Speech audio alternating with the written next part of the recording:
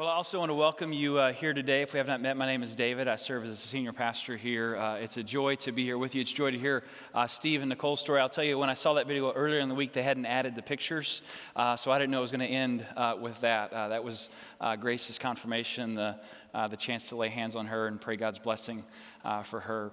We introduce ourselves each and every week because we expect that there's going to be someone who may be here for the very first time. That may be you today. We do that as a way of saying we welcome you. We want to be gracious hosts and receive you as a guest. And one of the reasons that we do that is because we recognize that God blesses that. One of the ways that God blesses it is He brings into the life of the church families like the Medina family, Steve and Nicole, the story that you just heard. Whenever someone joins our church, they do so through a brief joining service at a gathering we call Starting Point. And I always start by saying this. We believe that each person who makes a commitment to a local church brings gifts and graces that expand and enhance the ministry and the life of that local church. And we believe that, but it's so encouraging to see and hear that as you listen to what Steve and Nicole have shared with you and just the blessing they've been to our faith family. As you think about their story, I want to mention just a few things to you. First, in your bulletin today, you got a card for something called Night to Shine. This is a prom that we host for special needs kids in our community. This is the second year that we will be doing that. It's not till February, but we're recruiting volunteers for that right now. And so if you're interested in being a part of that special blessing for kids like Grace, you can just fill that out. You can bring that to myself or drop it by the connecting point after the service. We'd love for you to do that. And all guys, I want you to know about our Guys Night Out, which is next week. You can get a ticket at this website. Guys Night Out is a night filled with things that guys love, none of which will get you in trouble with your wife or your mother. That's my guarantee to you. And I mention that in connection to the Medina story because Steve has played a major role in this, but also another event I'm going to talk to guys about on Friday night that we're going to do next fall for fathers and sons, and then a few opportunities throughout the year for daughters and dads to get together. And again, Steve's story and just his how intentional he is as a dad with his kids is a big part of that. So I want you to know about that, guys. We'd love to have you next Friday night for that as well. If you have your Bible today, I want to encourage you to turn to the book of Matthew, chapter 22. If you did not bring your Bible with you, in the blue Bibles that we have available for you here in our worship spaces, here in the sanctuary, as well as chapel and loft for those who are at the Well Cafe today watching this message, you can find Matthew 22 on page 1539. We started this series last week, and one of the things that I mentioned is that while we love it when someone comes for the first time, I know that in a series like this, there are some who may walk in and go, oh no, why did we come this week? Why didn't we wait for a couple weeks later till they weren't talking about this topic? Because we're in a series where we're talking about generosity. And generosity has a way of at times making people feel uncomfortable, just the topic of speaking about that in church. And so just a few thoughts for you, just in case that might be where you are. I want you to know that one of the reasons that we talk about generosity is because we care about you, the person who may be walking in for the very first time. We give because someone else gave to us. Amazing grace, how sweet the sound. I once was lost, now I'm found. That's one of our favorite songs. And it's one of our favorite songs because it's our song, it's our story. There was a time in all of our lives where we did not know that there was something, or better stated, someone that was missing from our life. And it was only later that we discovered that all along that someone was looking for us. And that someone was looking for us through the life and ministry of the church. We showed up and we were found, and life became started heading in a new direction. And that was a gift that was just given to us, and it was available to us because of what someone else did for us.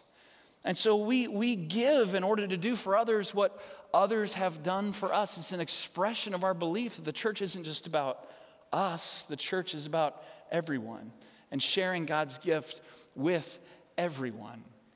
But the second thing I want to point out is if you're here today and you're still exploring which that's great. I'm so glad you're here. If you're still exploring faith and you're not quite sure about this whole Christianity thing, you're off the hook for all this anyways, because you haven't signed up for this. This is like going to a foreign country and feeling guilty because you don't pay taxes for all the things you're seeing there. I mean, it's not a commitment that you've made in your life. It's not an expectation. At the very least, I would hope that you would walk out today and maybe have a better understanding of why Christians do this really, really strange thing of giving away their resources. And Christians, we should remember, that's kind of a strange thing we do. So why do we do it? Why do we see that as an essential practice of our faith? And we're looking in this series at this one principle, that faithfulness in the first things has the power to change everything. How does generosity work in our life when we see it as a first thing that we do, it having the power to change everything in our lives? So we started last week with Deuteronomy 26, the instructions that Moses gives to the Israelites, the sons and daughters of former slaves, who've never had a home, they've never received a harvest, and as they are about to enter into the promised land, before they receive the harvest, Moses says, here's what you need to do. When that blessing comes your way, you need to take the first fruits from that harvest, put it in a basket, you need to bring it to an altar as a way of saying, God, no matter what happens in my life, I remember what it was like to have nothing. I've been blessed with this something, but all along, God, you have been my everything. And I never, never, ever want to forget that you alone are my everything. Nothing else can take the place that you have in my life. We talked about the harvest. That is still the place where all of us are most tempted to find our value and to define our security. It's just who we are as human beings. And so one of the reasons that we give is to say again, God, you alone. That's where my hope is. That's where my value is. That's where my security is. So we're going to Matthew chapter 22 today, and let me tell you a few things about what I'm about to read to you. First, this is Jesus at a moment where he is answering all sorts of questions from his adversaries. I want you to know that. I want you to also know that this scripture is one of the scriptures that informs the mission statement that we have of making disciples of Jesus Christ who love God, love others, and serve the world. Making disciples comes from Matthew 28. The end of Matthew's gospel, Jesus says to his disciples, go and make disciples. In other words, go and do for somebody else what I have done for you. Keep this train rolling. I've given you this gift, now you go give this gift to others. And in Matthew 22, this is another major portion of the scriptures that informs the way we think about our life and mission together. So listen, beginning in verse 34. Hearing that Jesus had silenced the Sadducees, the Pharisees got together. And one of them, an expert in the law, tested him, Jesus, with this question, Teacher, which is the greatest commandment in the law? So let me first point out to you what law we're talking about. This isn't law like we would think about it. This is the Jewish law. Over 600 laws given to the Jews to inform and direct their daily life so that they could live as faithful Jews. And this was from the very simple, mundane tasks of life to the very complicated tasks of life. Again, hundreds and hundreds of laws, and the expert in the law says to Jesus, could you tell me what the most important one is? Could you boil it down, Jesus, to just one instruction? And I want you to first think about how ridiculous this question is. So some of y'all have some of these like smartphone devices, you know, and let's just imagine that you went to one of the engineers who helped construct and make that thing work. And you said, you know, I know this is really, really complicated and it's probably a hard question, but could you just tell me in one sentence how you made this thing? I mean, this is how ridiculous this question is that is asked of Jesus, but he actually answers it. And he answers it by saying this. Love the Lord your God with all your heart, with all your soul, and with all your mind. This is the first and greatest commandment. And the second is like it, love your neighbor as yourself. All the law and the prophets hang on these two commandments. So he's asked for one, and it seems at first glance that Jesus, I can't quite get it down to one. Let me just give you two. Here are the two things. He says, love the Lord your God and love your neighbor as yourself. Everything in the law hinges on these two ideas. Jesus said, love the Lord your God and love your neighbor as yourself. And what I want to encourage you to think about is that this is really not two separate commandments, but rather one call to love. One call to love that is expressed in two steps, but these two steps are always deeply connected to one another. And let me see if I can illustrate that for you. So some of you have seen this before. This is an illustration I've used in the past, but if you've seen it before, I just got to tell you, it's experienced a few upgrades. It's much better than it's ever been before. So here we go. This is an illustration of the Christian life.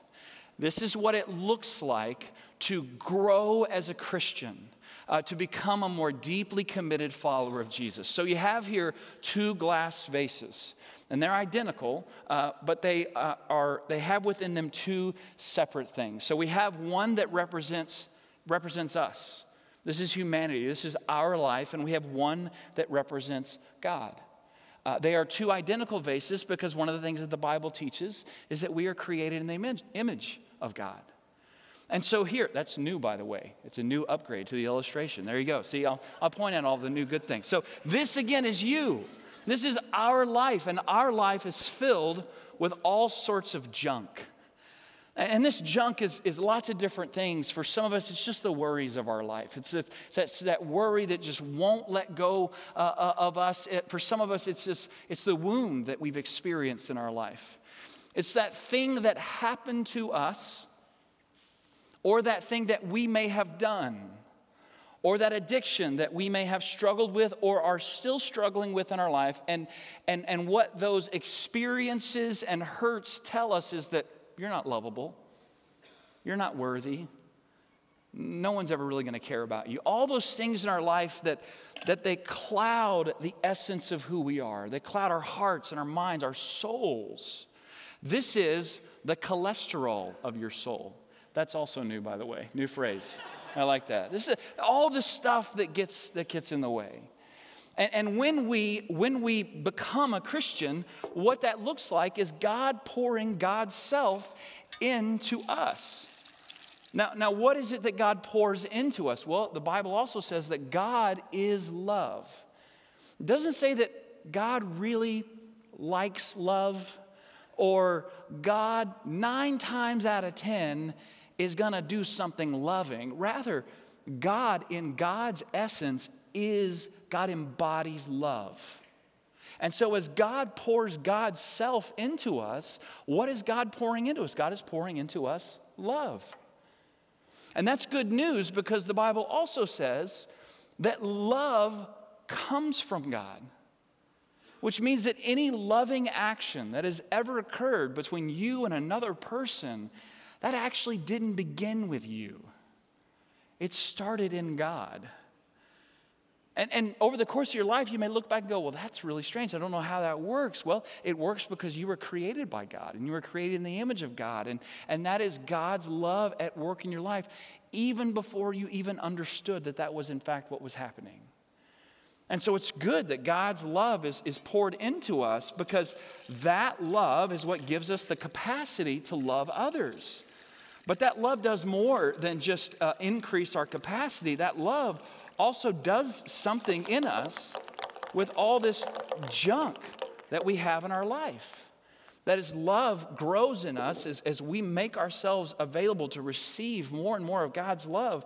These worries of our life that, again, they used to just cloud our judgment, our thinking, and everything about us, we don't worry about them anymore. Those wounds that we've experienced in our life, those wounds get healed. And that lie that wound tells us, that we're not worthy, no one can love us, that gets dealt with.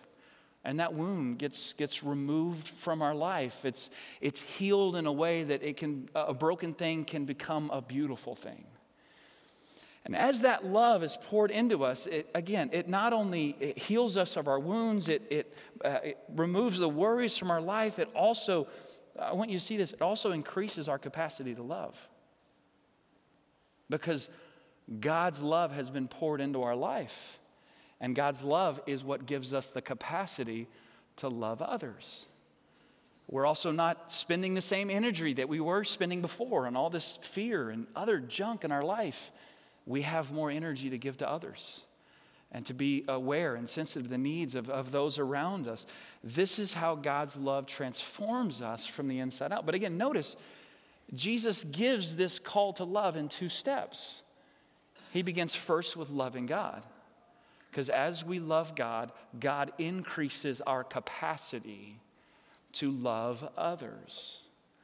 So when you give, when you are generous in your life, when you sacrifice for others, you are doing so as an act of love for God. Now, here's how you could misunderstand this illustration. You could misunderstand and say, well, what the pastor told me is if I give more, God will love me more. That's not what I'm saying at all. But I will tell you this, that as you give more, you will love God more. Now, how does that work? Well, God is love. And God so loved, the scriptures say, that what? He gave. And so when you give, in whatever way that you might do that, whether it's a financial gift or you sacrifice for someone else, you give of your time or some other resource, you are doing something that God loves to do. And in that process, you cannot help but grow in deeper love with God, which in turn gives you an increased capacity to love others. And this is really what we mean when we talk about that faithfulness in the first things has the power to change everything. Rather than seeing the Christian life as a list of do's and don'ts, which is how many people think about the Christian life, rather than seeing the Christian life as a set of religious practices that we share as a response to guilt or out of a sense of obligation, the Christian life is instead a renovation of the heart. It's a renovation of your life from the inside out. It's not just an enhancement to our life. It is a radical rescue from a life of imminent disaster. The easiest way to waste your life, you've heard this before, the easiest way to waste your life is to make it all about you. The clearest and most tangible way for you to protect yourself from the wasted life is to begin to give that life away, giving it to others, because as you do, these work hand in hand, loving God and loving others. So when we put all these pieces together, the first things have the power to change everything. It protects us from seeing generosity as an act that's born out of a sense of obligation, but rather generosity is a response to God that is born out of love that first came from God. God's love transforms us, and God's love always reorients us away from ourselves and towards one another. And again, that's what we mean when we say that faithfulness in the first things actually has the power in your life to change everything. So here's how I want to challenge you with this today. If you remember last week, we talked about the idea of the basket that we find in Deuteronomy 26. And so the challenge might be for you, if generosity is not a part of your life, just to begin by grabbing a basket and actually putting in to that basket the first fruits. I challenge you just to put that in there, let it sit for the next 4 weeks and pray about whether God would move your heart to bring that to an altar, as a way of saying, God, in you and you alone, I want to find my value and I want to find my security. And some of you may think, well, that's plenty challenge. But for some, this will be a more significant one. Because as you think about this process, you're someone who is already living out the call to generosity. But you see this and you think, I'm not sure this is what I'm experiencing in my life. And in no sense of judgment, but just as a way of clarifying, I think this may help you think through why that transformation may not be happening in your life like you would want it. Here's why. When we do last what God has asked us to do first, we will always struggle. It's the same thing as the financial planner who comes along and in wisdom says, you save first, because if you don't, you won't. You'll get to the end and you'll think, no, I don't want to put that aside. And when you do last what God has done first, here's what also happens all the time. Guilt begins to creep in. And a sense of obligation begins to creep in. And it's very easy for there to be a disconnect between your experience and what the Bible talks about when it talks about being a cheerful giver. But when we do first, when we invest first in loving God, this is what happens in our life. It transforms us and it increases our capacity to love others. So for some, as you think about generosity in your life, the most significant change that you could make is to simply flip the tables on that and to begin to do first what right now you may be doing next or you might be doing last. Because we believe, and what the scriptures teach is this, that when you're faithful in the first things, it really does have the power to change everything. Let me pray for you. Loving and gracious God, we give you thanks for your grace at work in our life, your love poured into us. And Lord, we confess to you that often when we think about change, we think about just working harder. We think about just coming up with a plan and being more disciplined and doing whatever we can to deal with the behavior or the sin, the addiction, the hurt, whatever it is in our life to somehow make it better. Lord, I pray that you would remind us today that we change indirectly. We change as we receive your love, and your love transforms us from the inside out. Lord, I pray that each word that's been shared today, that it would be a word that is heard, received in love, out of a desire, Lord, to see lives transformed, to see hearts renewed, to see a hope springing forth within each of us that is deeper and more significant than anything we have ever known before. May you bless us, your people, Lord, as we continue to seek to grow and be changed and become the people that we have been called to be. And people, Lord, who you believe by the power of your Spirit we can in fact one day become. All these things we ask in the name of Jesus, our Savior. Amen.